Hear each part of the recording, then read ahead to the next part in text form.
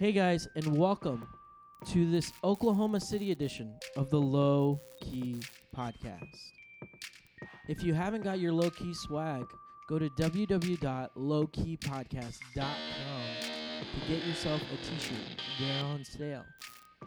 This episode is sponsored by Justin's. Justin's creates a nut butter that's naturally delicious with flavors like maple, vanilla, honey, and my personal favorite, chocolate. And if you have a sweet tooth, go try their peanut butter cups, which come in dark chocolate and white chocolate. So go to Justin's and get a tasty treat. Now, without further ado, Coop Ale Works. It's nice, it's easy, it's low-key. Let's get started.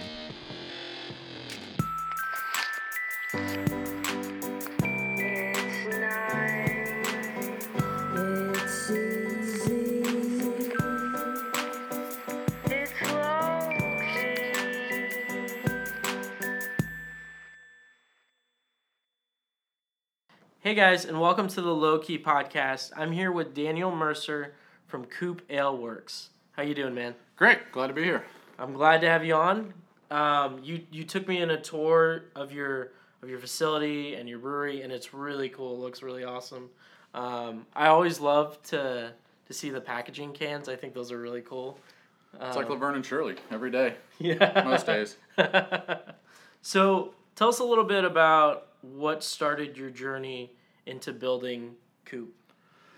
Well, it was always a brainchild of a trio of us.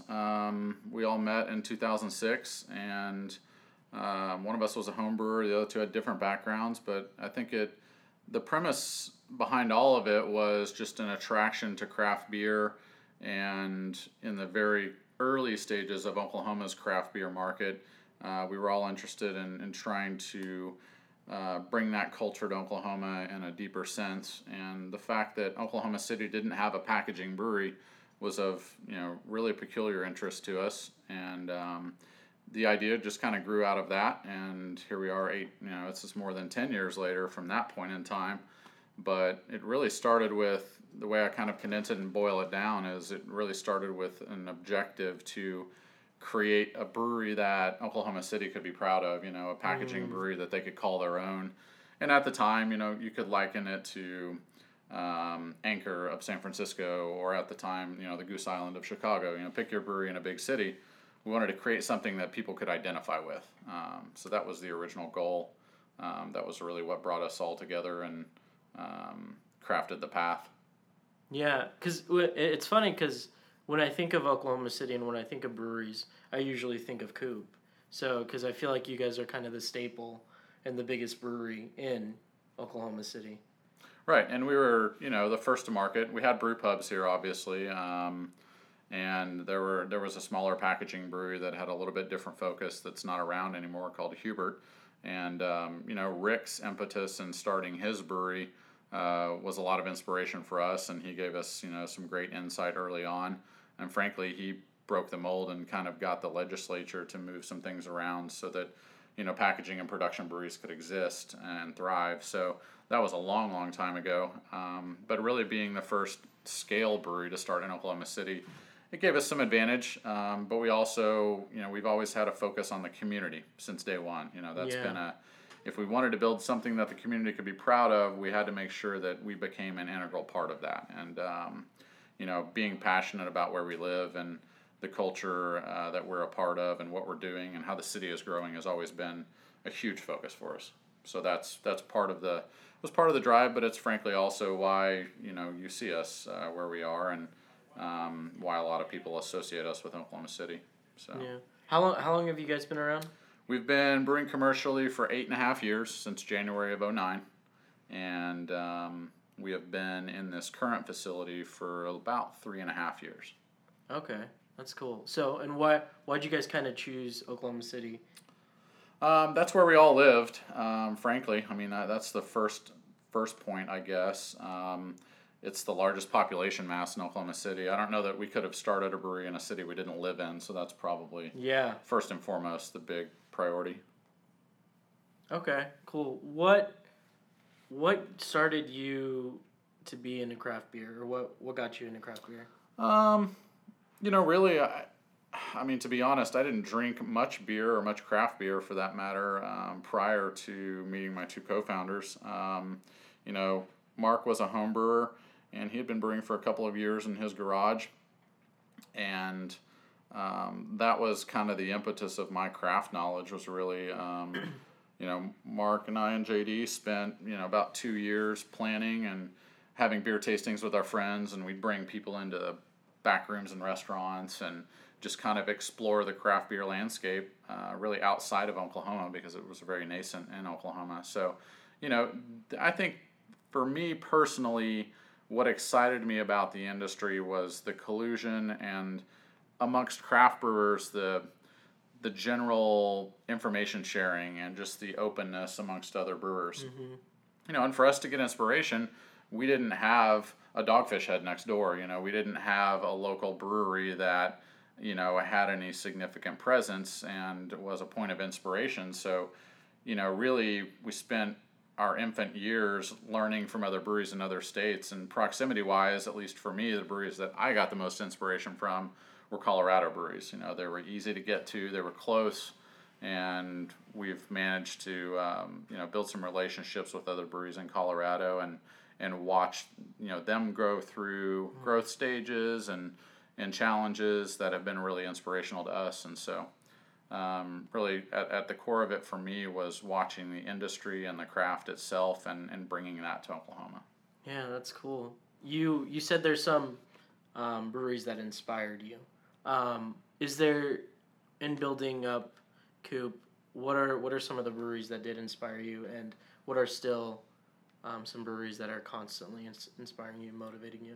Yeah, I think, early on, we're talking almost 10 years ago, when we started thinking about this and the root of that exploration, I would say, for me personally, Dogfish Head was something that was just kind of this wild brainchild of Sam's. And, Dogfish, for better or for worse, has made a giant stance, and some people don't necessarily at this point in the craft game, agree with everything that any brewery does, but Sam's pretty he's not bashful, he's very forward, and thinking about what he brought from the experimentation side to the craft brewing scene and kind of disrupting traditional styles, being very flavor forward, those are some things that were really inspirational. When you think about breweries in Colorado, a lot of my personal inspiration came from my interaction with breweries, and not necessarily their beers, but, the breweries, although all of the breweries that I'm going to mention in Colorado have great beer, they've always made great beer, and continue to do so. But, the first brewery that I ever walked into, the first craft brewery, was Left Hand. And, when we walked in there at Left Hand with a pre-scheduled group tour, and we walked to the bar and ordered a beer and signed up for the tour at the desk, and then somebody behind the bar realized that one of us was wearing an Oklahoma City t-shirt and asked if we were the Oklahoma City guys, and and then we get diverted to a side room. We didn't know if it was detention or what it was, but it was just a room that they had prepped for us. And Dick and Eric, the two original founders of Left Hand, walk in, and Joe Schiraldi, their head of brewing operations at the time, walk in, and we spent about 2.5 hours with those guys just walking through every nook and cranny of that brewery and asking questions, and those guys quizzing us about what Oklahoma was like with regard to beer laws and the funny 3-2 things. And so just that experience of getting to interact with those guys was the thing that really set me on fire. And that entire trip, we spent 4 or 5 days and visited about 15 breweries.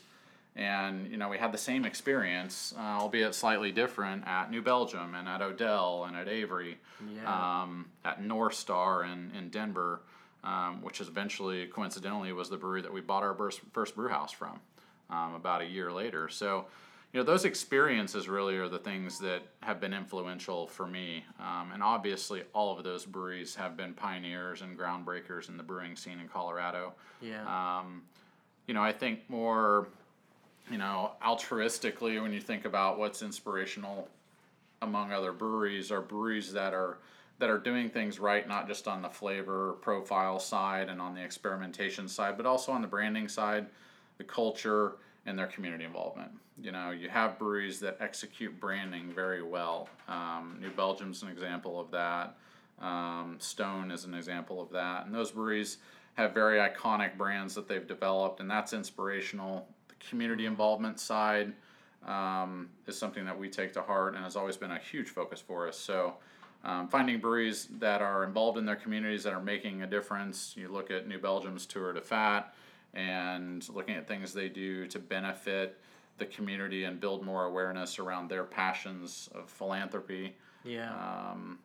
And you know, obviously the guys who are making good beer. And lastly, the culture side. You know, I think if we were going to identify a brewery that was most inspirational on the culture side, it would probably be Avery Brewing Company in Boulder. Yeah. And so, you know, you've been there and you saw their original facility and how they existed for so long in that strip mall. And to walk in there and see the everyday brewing operations and, frankly, the logistical struggles and but just everybody on that team is so bought into what Avery stands for and what they're pursuing. And it's a giant family, you know, and that's what we're, you know, kind of generally at the core of everything working on here is building a big family. That's awesome. I love when breweries are intentional about like being a part of their community and trying to reach out to the community. What would you say? How is Coop involved in the community of Oklahoma City? So from day one, we sat down and kind of identified some core areas of the nonprofit world that we wanted to focus on. So we have three primary cores and then an ancillary one. But the three primaries on the nonprofit side are education, pet welfare, and the arts. And so the arts community, kind of as the impetus to all of that, is always not necessarily an indicator, but it's always a good tie-in and a good dovetail into food and beverage. You know, if you look at art shows or you look at, you know, exhibits or artist openings, things like that, there's typically a local food vendor there, you know, whether it's a caterer or a chef from a local restaurant or a winery or a brewery. That dovetail in the arts fits really well because, you know, what we're doing and what we're creating is art. You know, there's a lot of science, but there's a lot of unpredictability to the early stages of any beer development. And so the arts community has always been a good dovetail for our industry. And frankly, it gave us some good ends to the same mindset and what people were looking for. And so the demographics were very similar. Education has always been a huge focus for us, and now we're starting to kind of transition or evolve that focus into our growth as a business and how we can assist the schools around the state, whether it's our brewers or our microbiologists or our lab people working with internship programs or working with the Science of Brewing course at OU or wherever it may be. That's cool. Trying to get involved there. And then last and probably the largest of our philanthropic components being pet welfare. That's always been a huge focus. Our anniversary party every year is a benefit for the Humane Society. We continue to be involved with several rescues throughout the state. That's awesome. And that's always fun because it's you know, it's heartfelt. It's everybody engages, you know, whether it's a pony rescue or, you know, a pug rescue or whatever it may be. That's always really exciting and gives us an opportunity to give back. And then lastly, while not purely philanthropic, one of the focal points for us, and I think for at least Oklahoma City and more so for the state in general, is just you know, outdoor activities and healthy living. And that's awesome. Trying to promote, you know, outdoor activities, whether it's running, climbing, cycling, backpacking, whatever we can be a part of, mountain bike racing, mountain bike crashing, whatever the case may be. We're trying to set ourselves in the communities that can be inspirational for other people and you know, other demographics in the community who are trying to target an evolution of Oklahomans' outdoor living and quality of life. Yeah.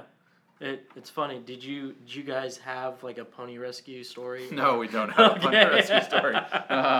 I honestly can't think of a rescue that we've been a part of or that we've partnered with that's been outside of the kind of general pet scheme. We haven't done any snake rescues or lizard rescues, but we've done some stuff with a movie producer who wrote and produced a movie about the conservation and kind of decreased habitat for horny toads, and so that's probably the strangest out of general pet scope thing we've done. Yeah, because you guys have a beard called the horny toad. Yeah, exactly. And so we did quite a bit of promotion with her. We did when she did her screenings in Norman, and it's more of a documentary, but it was a lot of fun. So cool. How have you seen Oklahoma, the beer scene, the craft beer scene grow?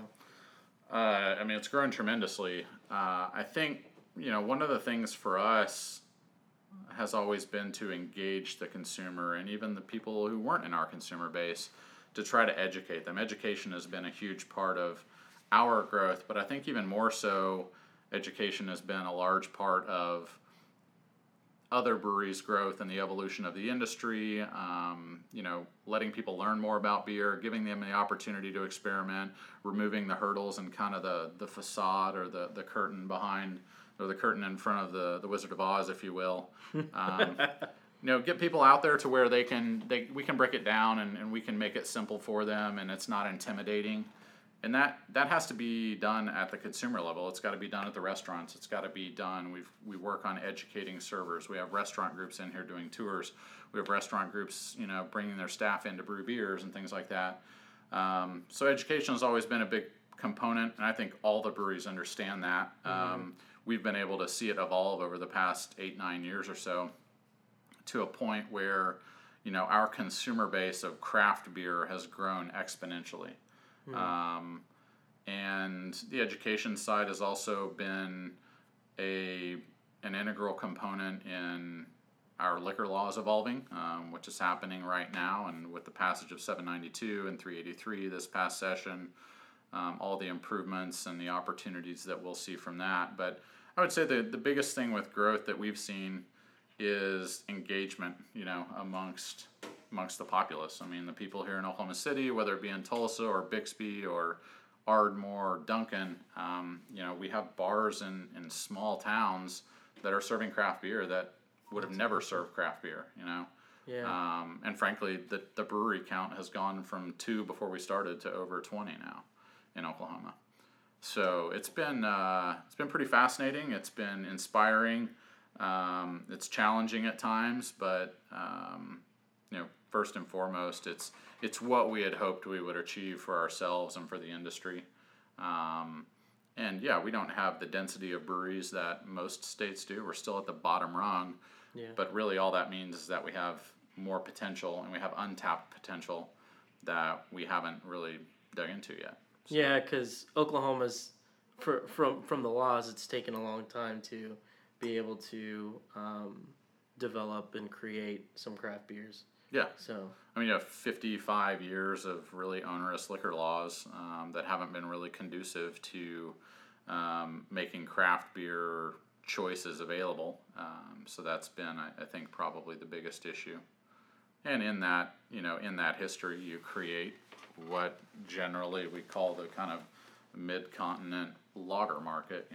That's what people have historically consumed, and so getting them out of that trough or that tunnel vision of light lagers, which pick your poison, whatever that may be, or your passion if you're in the light lager scene, but finding something else out of that and helping people evolve their palate and presenting them with more choice and opportunity. It's been a lot of fun. Yeah. What was your first craft beer you ever had? Do you remember? Yeah, the first, I think technically the first craft beer I ever had was Shiner, and Shiner is still considered a craft brewery. Yeah. A very large one at that, but Shiner Bock, obviously, and I think for a lot of people, Shiner has a huge placement in Oklahoma. They still do. I'd say the second craft beer I ever had was probably Boulevard Wheat. But the craft beer that really set me on fire was Dogfish Head 60 Minute. And it's still to this day just it's a go-to if I want something to kind of reestablish my baseline, and I'm buried in stouts, or I'm buried in a in some kind of sour plateau in my timeline of a particular year, or week, or whatever the case may be.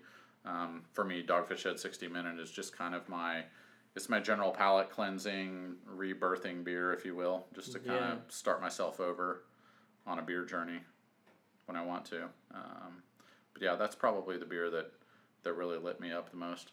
Yeah, I like Shiner. Fat Tire was probably my first, outside of anything that was not Bud Light or Budweiser. Yeah. It's not in Oklahoma, and we both mentioned beers that are now available in Oklahoma, but previously weren't. Yeah. So that just goes to show you how much people seek, the reputation and the liquid of other breweries that are established, and hopefully that's what we're going after, and that's what we're creating as an industry. Yeah. So describe some of your beers, some of your regulars, and then some of your seasonals. Sure. We make 5 year-round beers that are what we call strong, over 3.2 or 4% alcohol by volume. And our gateway beer has always been Horny Toad Blonde.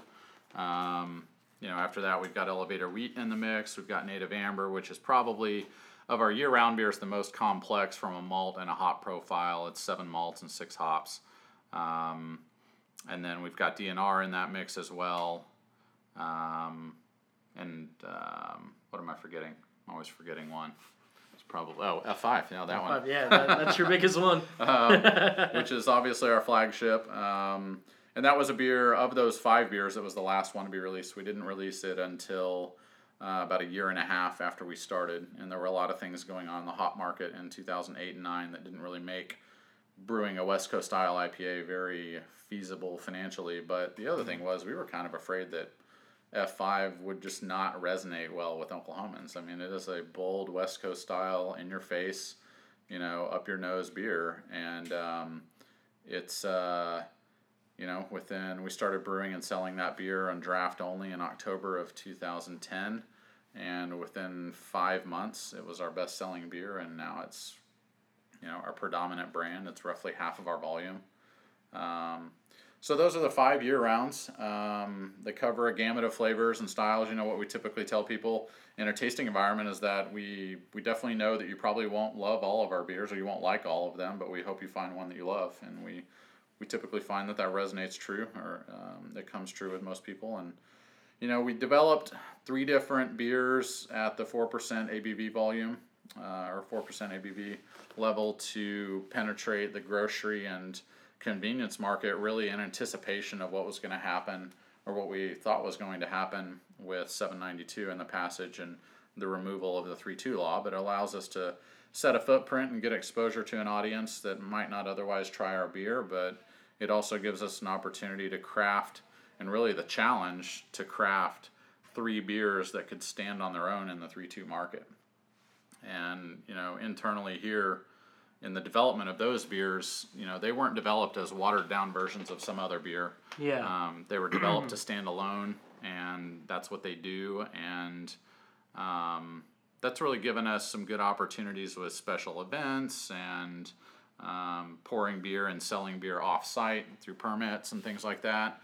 And also, until August of last year, we couldn't sell anything but 3.2 beer inside the brewery. So we opened a little tap room, if you will, tap wall, an air-conditioned, miserable space we had about a year ago or more, before we opened the nicer tap room. And, all we served were 3.2 beers and, different infused, iterated versions of those. And the tap room traffic was pretty paltry, but serving strong beer as of last August has changed that quite a bit, or as of August of 2016. So those are the 8 beers that we make year-round. Then we have 4 seasonals. We have Alpha Hive, which is our double IPA brewed with orange blossom honey. Whoa. Which is probably have you had that yet? No. Okay. So it comes out in February through April. It's probably our most critically acclaimed beer, if you will. Highest rated beer that we make. And we use orange blossom honey from Central California in that, and a boatload of it. It's probably the most difficult beer we have to make. The honey, when it comes to us, it doesn't really come in a pourable format, if you will. It's not like honey you buy in the little plastic teddy bear at Walmart. Yeah. It comes in a barrel, And typically we break it up into 5-gallon buckets, but it's almost like a paste. It's that solid. We stick it in the boiler room to warm it up, to try to get it a little less viscous, but it's a painful beer to make, but it's a labor of love. And so after that, in the summer, we just released Saturday Siren this year, the Dry Hop Pils, and it's out May through July. And then we always have Oktoberfest. Oktoberfest has been a staple for us on draft every year almost since 2009. And then in the winter, we've got Grand Sport Porter. So those are the 4 seasonals. Grand Sport started as a year-round beer.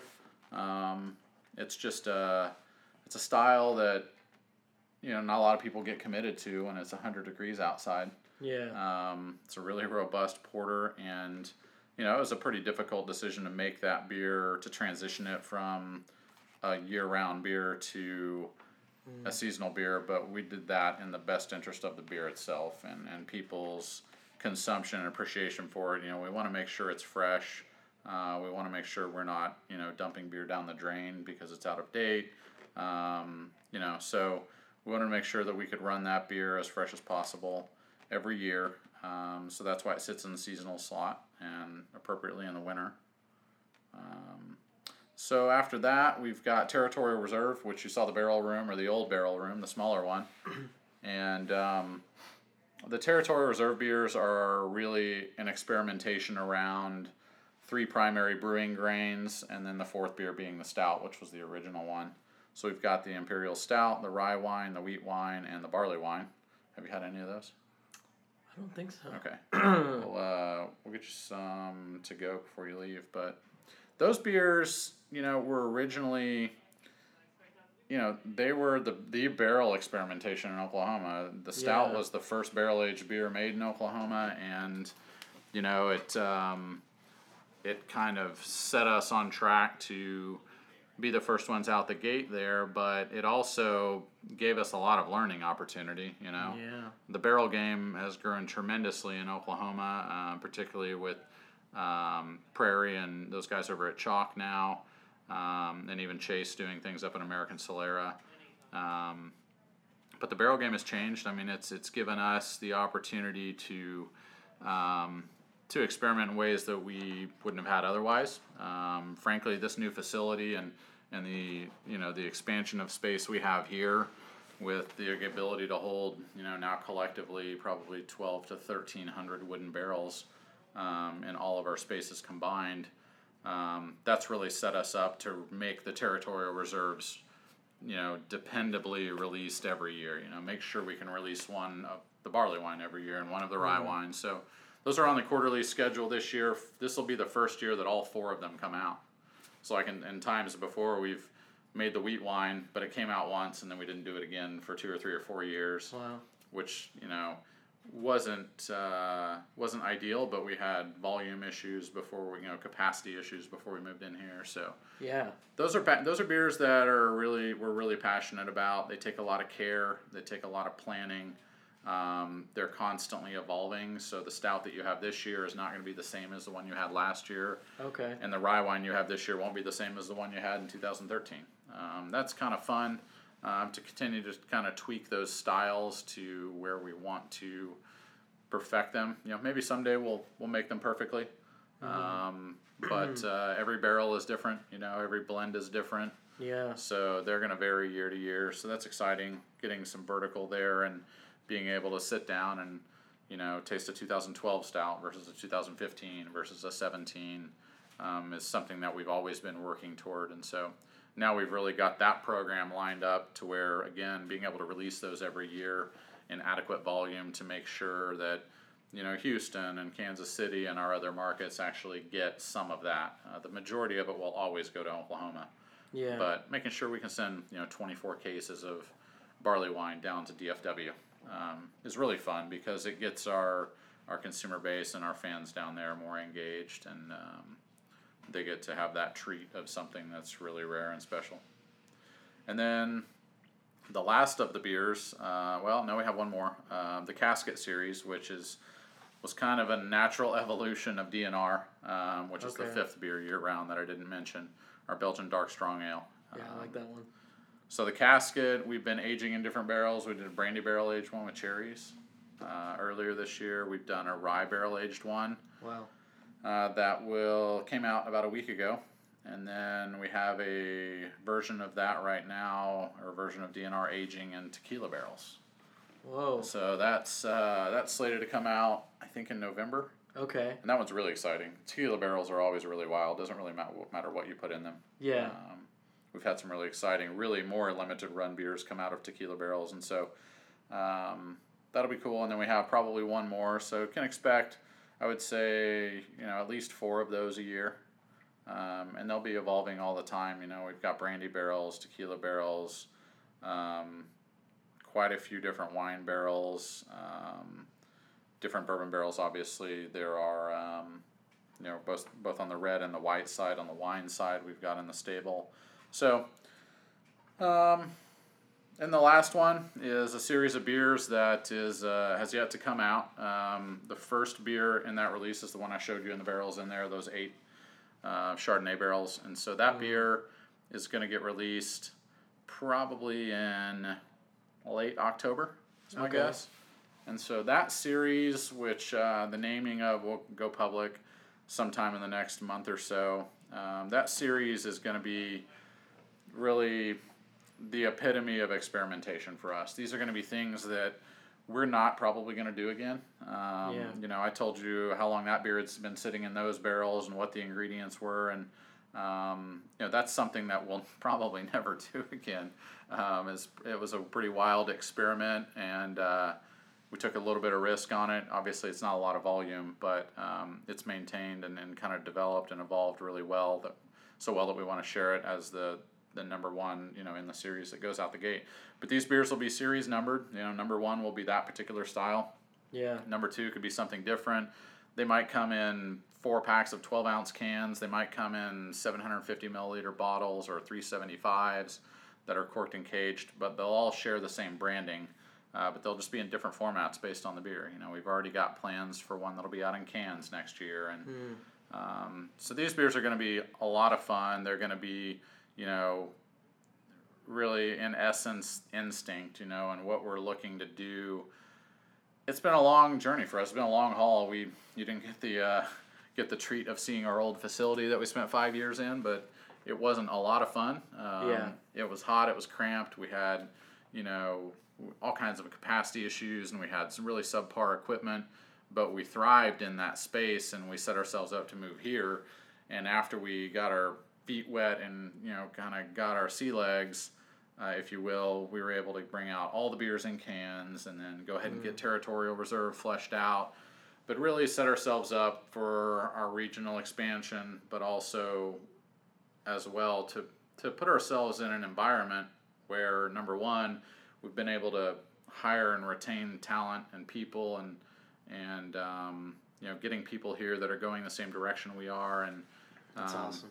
But in addition to the people, now that we've got the people here and we've got the resources and, the tools at our disposal, we've got all the things now to really do what we've wanted to do for a long time. And that is, brew beers that, we may only send, 60 cases out the door of.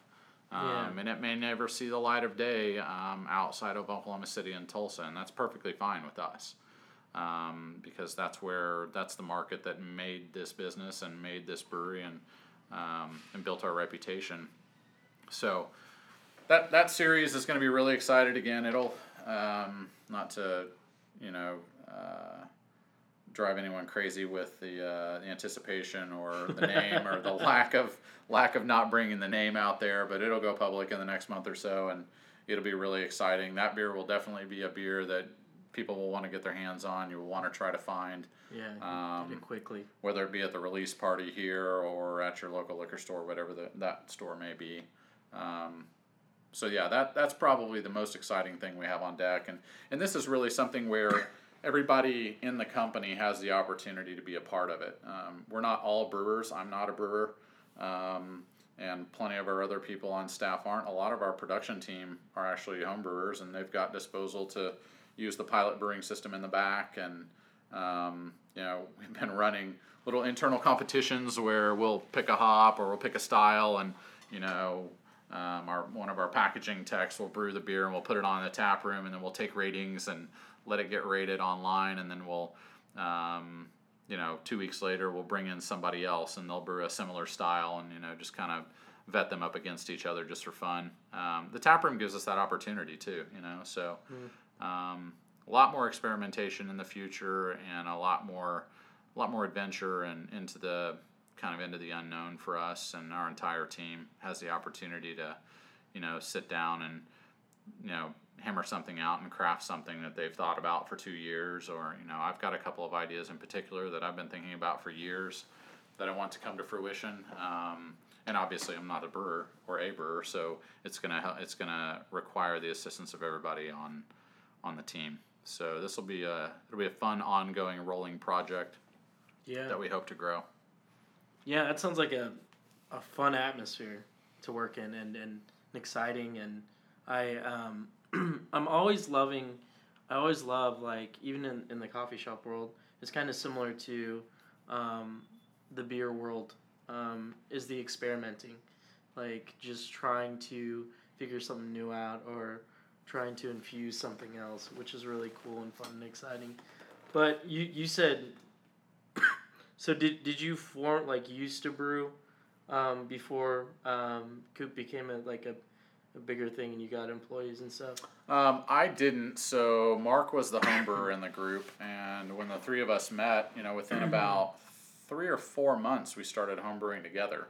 Okay. So there was a span of about 2 years that we spent kind of refining recipes, many of which would become the basis for what we went out the gate with. Native Amber, DNR were two of those.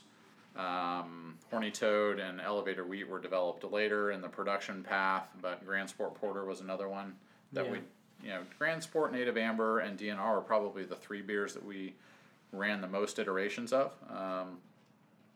and became the baseline for what those beers launched out on the production scale. So, if given an improvised igloo cooler mash tun and a turkey fryer burner and some pots, I could probably homebrew a batch of beer, but it would not be spot on. So keep myself out of the brew house and let Matt and Will and Blake, our head brewer, take care of all of those duties.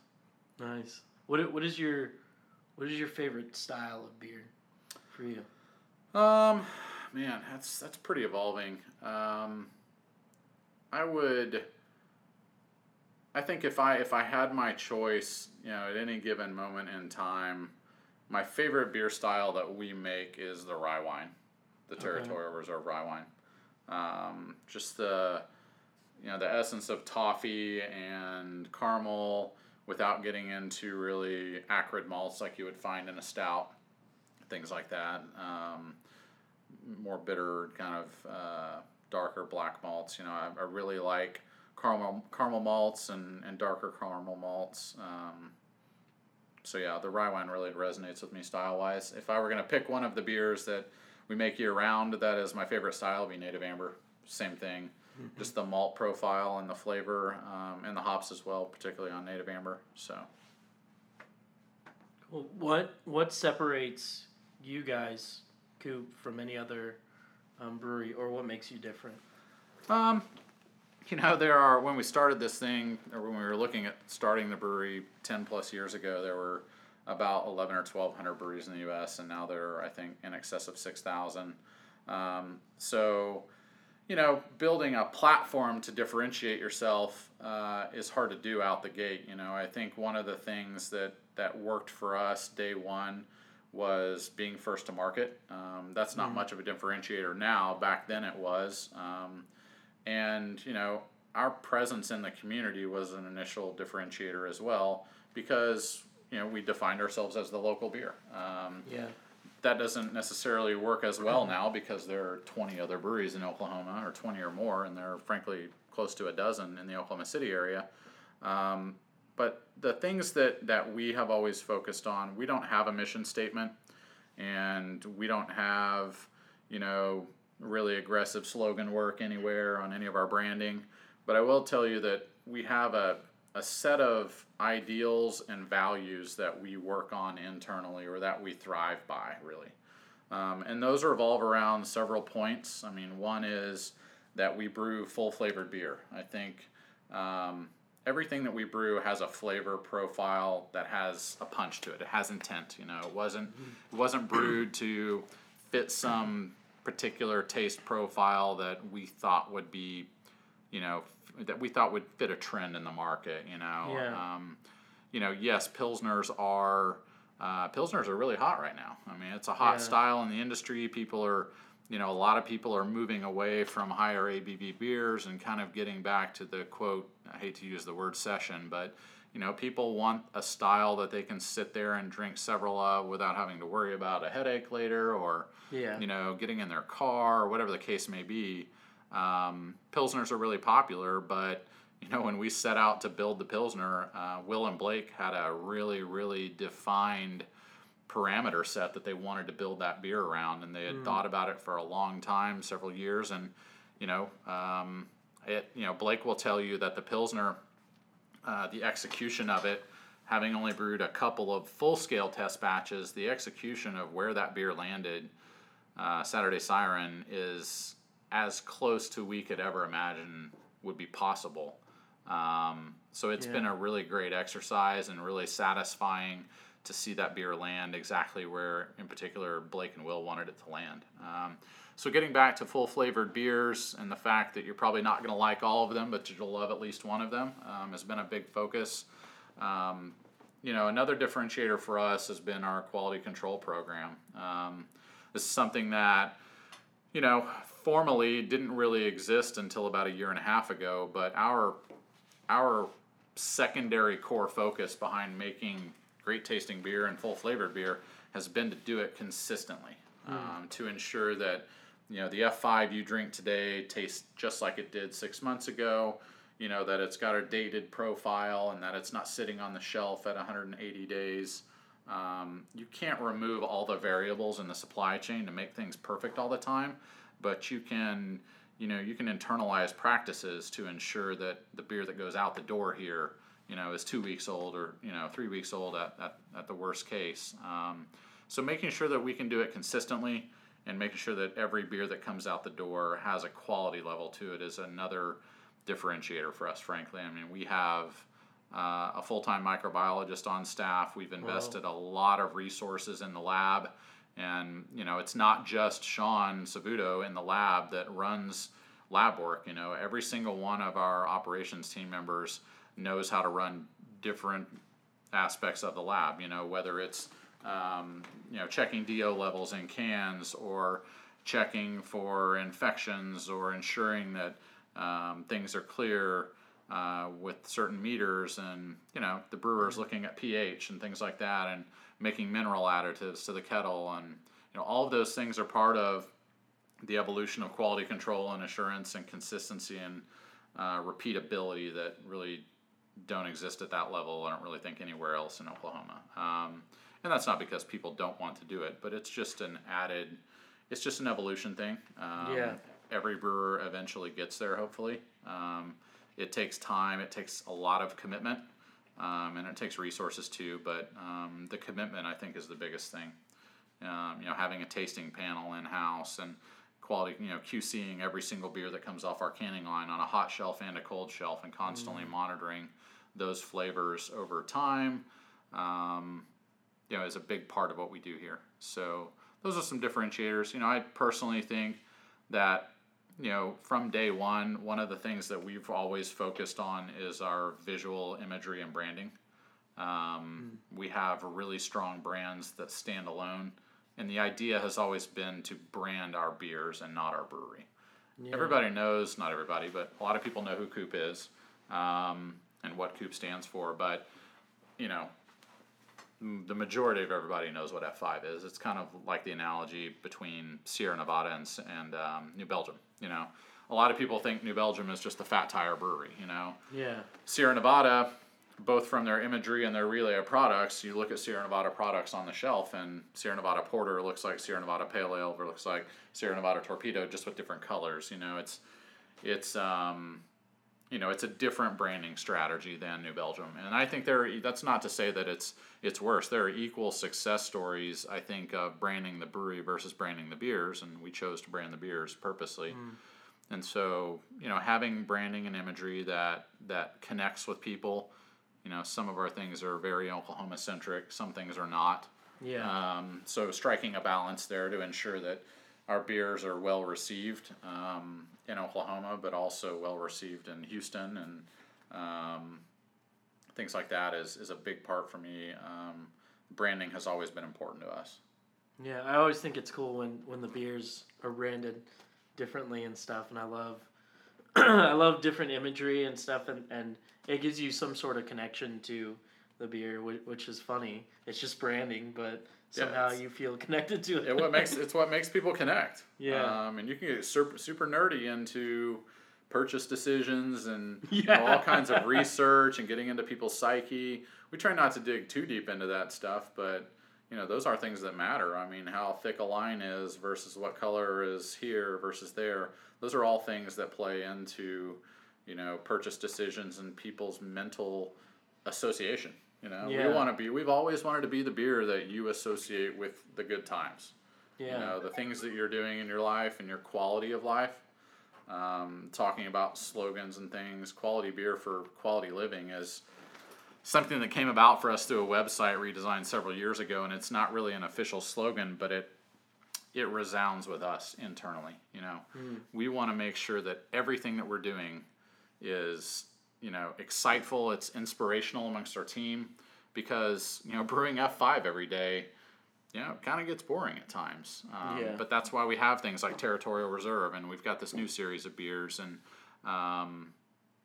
that's what keeps people motivated. That's what allows us to retain the talent that we have on staff, and branding is a huge part of what we do, and we want the quality of that product to relay into what you're doing with it.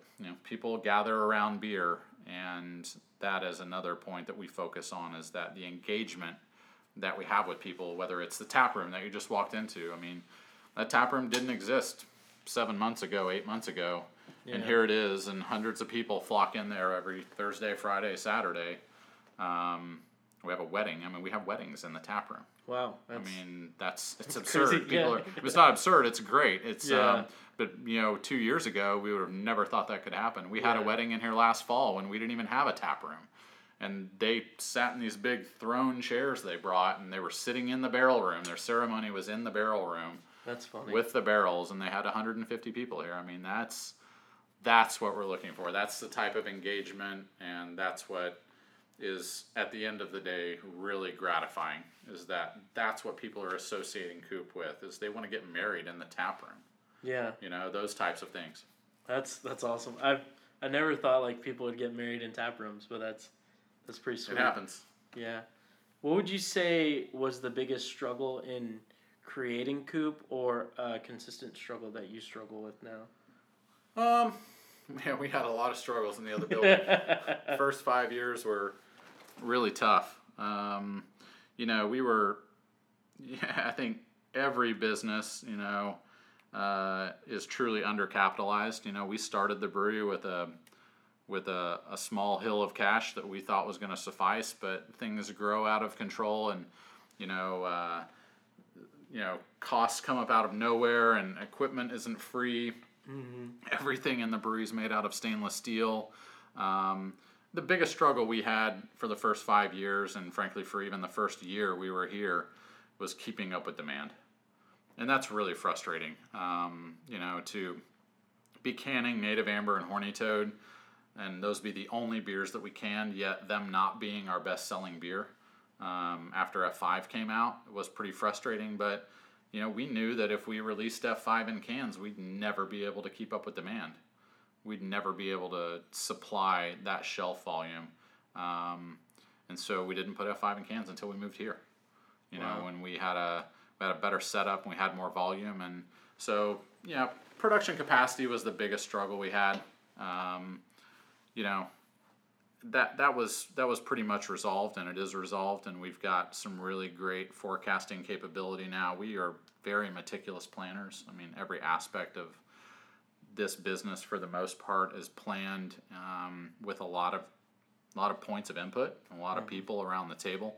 And so, the struggles now, really, I think craft brewers in general are experiencing some saturation. I think I know the industry is experiencing it. And for a lot of breweries that are focused on their hyper-local markets, particularly newer breweries, I think the biggest problem for us right now is access to market in certain places we might want to go. Yeah. We're in 6 states right now. We have blanketed all of those states with the exception of Missouri, and there's just not a viable, there are limited viable market pathways into places like St. Louis. We sell beer in Kansas City, Missouri, but as you have, 5 or 6 times as many breweries as you did 10 years ago, everybody's striving to get their beer, not everybody, but most breweries are striving to move themselves into a position where they can go sell beer somewhere outside their home market. A lot of breweries aren't. I mean, for the breweries that are starting now with the ability to sell in tap rooms now in Oklahoma, that's a great model to pursue. And I mean, there are breweries here in Oklahoma City that, have really local plans. That's not our plan necessarily. It will always be the priority and it will always be the focus for us. But we have a growth strategy, and that's a little daunting at times, but we're working through it. The growth is there. It's just, finding geographic contingencies and touching adjacent states, all the way, and making sure that we can commit to the level of passion that we have for our brand in Houston that we can here in Oklahoma City. So I'd say currently, I mean, we've been really, really, really fortunate. The past 2.5 years, right now we have 23 full-time people on staff and 5 part-timers and an intern in the lab. And so, 2.5 years ago, we had 7 people here. Yeah. And to try to think about what we've accomplished in the past 2.5 years and what we see ourselves doing now and in the next 12 months would be impossible without the people that we have on board now. Yeah, it's crazy. Well, how could people reach out to you guys or see what you guys are up to? What are your social mediums?